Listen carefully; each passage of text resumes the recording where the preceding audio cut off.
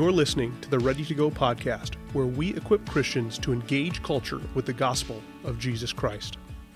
Well, it's great to be with you again here on the Ready to Go podcast. I'm your host, John Christensen, again with Pastor Dave Gibson.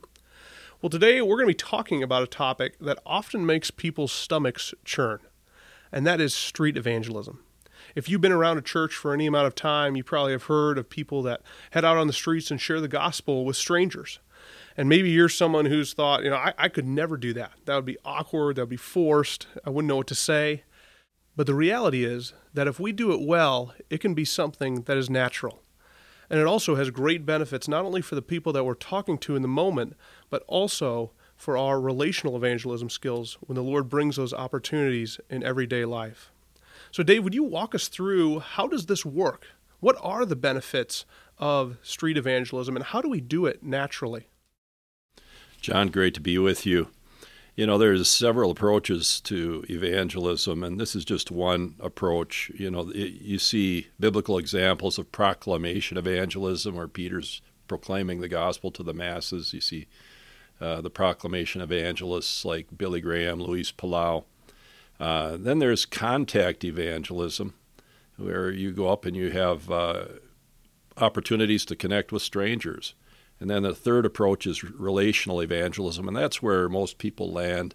We talk about relentless relational evangelism, but today we're talking about contact evangelism. How can you engage in spiritual conversations with people that you come into contact with? You don't necessarily have an ongoing relationship with them, but the Lord clearly orchestrates divine appointments and opens up doors for the gospel.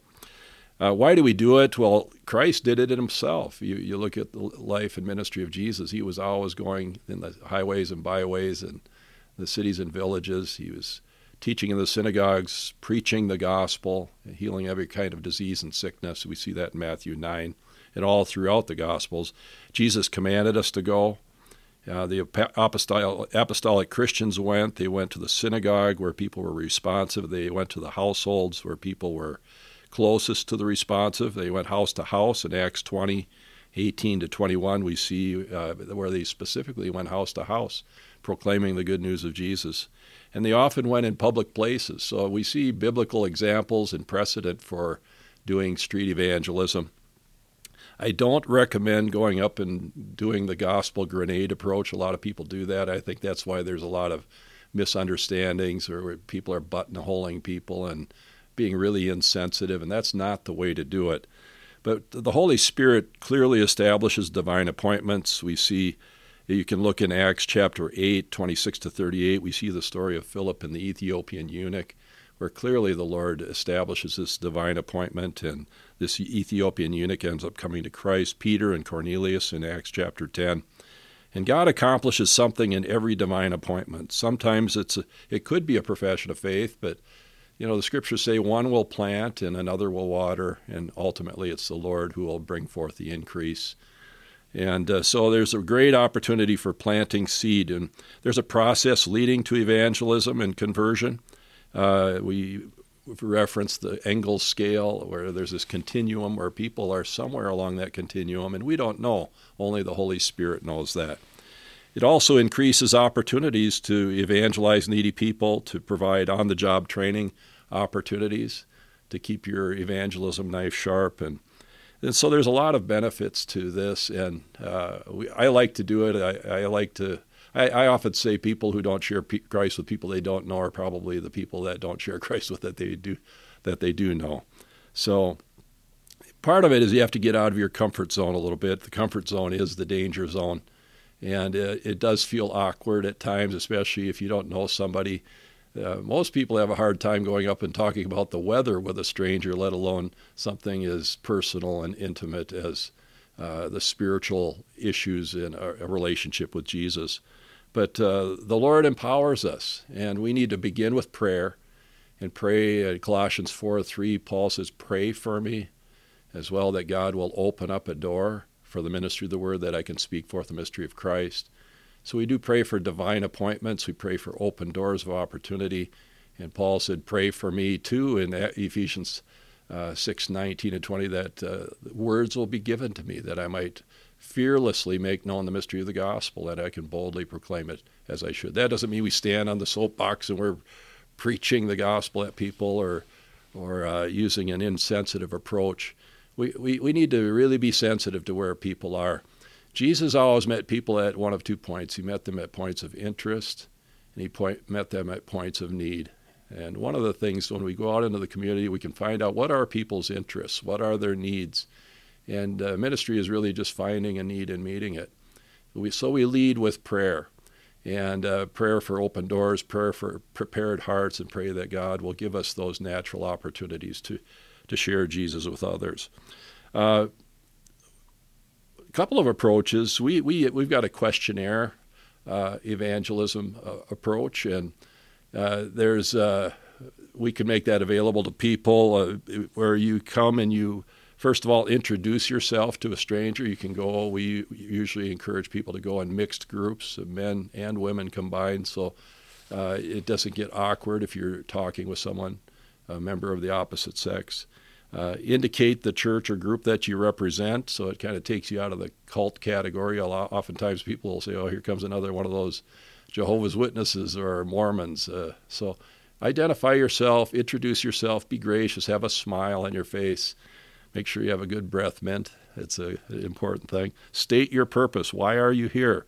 We're in the community. We like to pray for people. And you introduce yourself. And by first name only. They won't remember your last name. And introduce your group. State your purpose. We're here in the community. We'd like to get people's opinions about life and faith. Would you be open to answering a few brief questions? So we keep it in a brief time parameter so we're not taking up a lot of their time, and ask them if they'd be willing to answer a few brief questions. We've got some suggested questions that people can use. You can use your own, whatever works best for you. But one would be, do you have any kind of religious background? Another question, how would you describe your spiritual journey? And one I like to ask, a third question, if I was only going to ask 3 questions, the third one might be, if you were to die today and you know for certain that you'd go to heaven and have eternal life, and get their answer to that.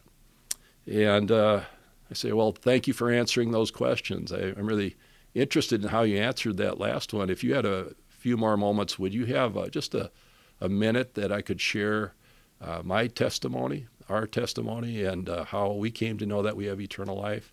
That's where we introduce this whole idea of the 1 minute, the minute to witness. And you have your testimony and before you came to Christ, how you came to Christ, and after you came to Christ. And ask them, do you have a story like that? And oftentimes they won't. It's not a scripted approach, but the Lord in the process will open up people's hearts and minds. And if they aren't interested, you're very respectful. Thank you for your time. Appreciate that. I've got a little my story. This is my testimony of how I came to faith in Jesus Christ. My life was changed. Would you mind if I left it with you? If they didn't want to answer any questions.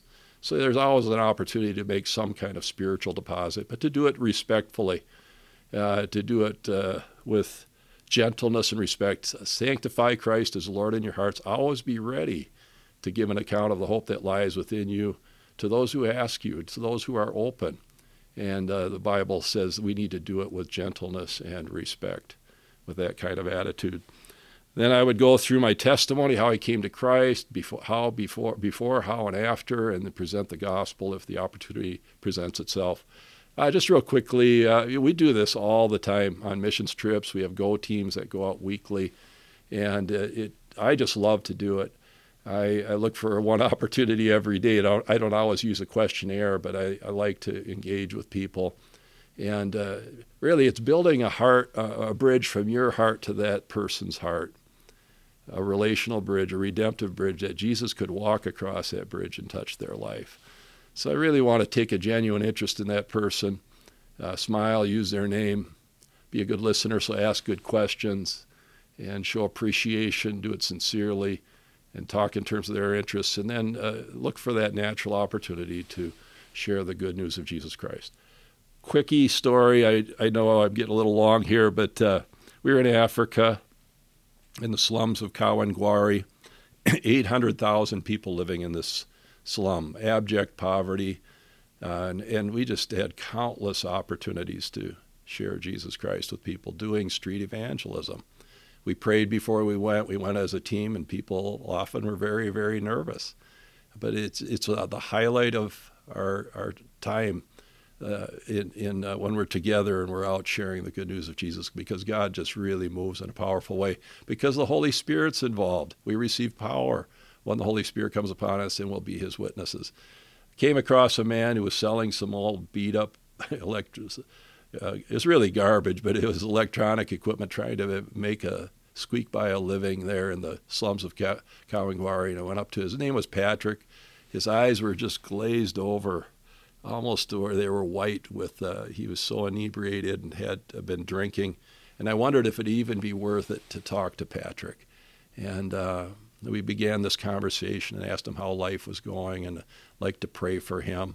Asked him a few questions, and sometimes when a person's under the influence of some kind of substance, it's not always a productive conversation. But in this case, Patrick was just locked into our conversation. And I said, Patrick, if you died today, do you know for certain that you'd go to heaven and have eternal life? He says, I have no idea. He says, but I'd really like to know. My life is a mess. And I said, Patrick, the Lord can clean up that mess, and he can make you a brand new person. He can give you new life, transform you. It's not becoming a Christian, coming to Jesus isn't a bad person becoming a better person. We're dead in our sins. He brings dead people to life, and you become a new creation in Christ Jesus. And the Bible says you don't have to be drunk with wine, but you can be filled with the Holy Spirit, and he'll fill you with his love, his joy, his peace, and patience, and kindness, goodness, gentleness, faithfulness, self-control. And the world is dying to have that kind of experience. And that's the fruit of the Spirit of Jesus. When he comes into our hearts, he makes us brand new. He'll forgive you of your sins. He'll give you a new life and give you a new beginning. Patrick broke down in tears and prayed and asked Christ into his life. It was just so beautiful. We hugged each other, and I had a chance to introduce him to Dr. David Katunga, who is coming down the street, the pastor of the Huduma Church right there in Kawangwari. And I encouraged him to come to the church the next day. Well, the next day we were out street witnessing again. And when I saw Patrick, he was unshaved. He looked a mess. He just smelled. It was just awful. The stench, and hadn't showered or cleaned up in a long time. It was pretty apparent. Well, the next day, I hear this man hollering out, Dave. And he says, I'm changed. I'm changed. And here comes Patrick running towards us. He had clean clothes on. He was clean shaven. His eyes were clear. And here he was. I'd never seen such a radical transformation in one day. He was a brand new creation in Christ Jesus. I wish I could show you the pictures of him. I've got pictures of him on the before and the after, and I don't think I've ever seen such a radical transformation of the Lord bringing someone out of the kingdom of darkness into the kingdom of light. Imagine if we didn't take the initiative to go out into the streets and look and pray for that one lost sheep. And I really believe there's more people willing to hear the gospel than people willing to herald the gospel. So street evangelism isn't the only way to share Christ, but it's a wonderful, effective tool, and I really encourage people to consider it. We'll give you some tips online that hopefully will make you better equipped to do it. Yeah, we'll definitely include those in the show notes.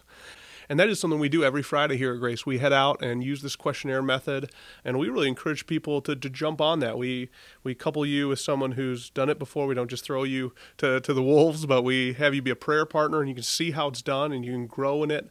And it's a great way not only to sow the seed broadly, but then also really to grow in your own ability to evangelize. I know for me, working in a church, it's so good for me to be out in the world and to hear what lost people are saying and believing, and it just breaks my heart for the lost. And so it's something that I try and keep in my regular rhythm of my walk with the Lord, is making sure I do go out and engage this lost world on our Friday Go teams. And that really is our challenge to you this week, is that you would head out on a Go team. If you're part of Grace Church, if you're not part of the Grace Church and listening in, grab a friend, introduce yourself. Hey, we're part of this church. We're out here asking people about questions of faith, hearing what they believe. Would you be willing to take this short questionnaire. It'll take a couple minutes, and you can ask them these questions. We'll post those questions in the show notes.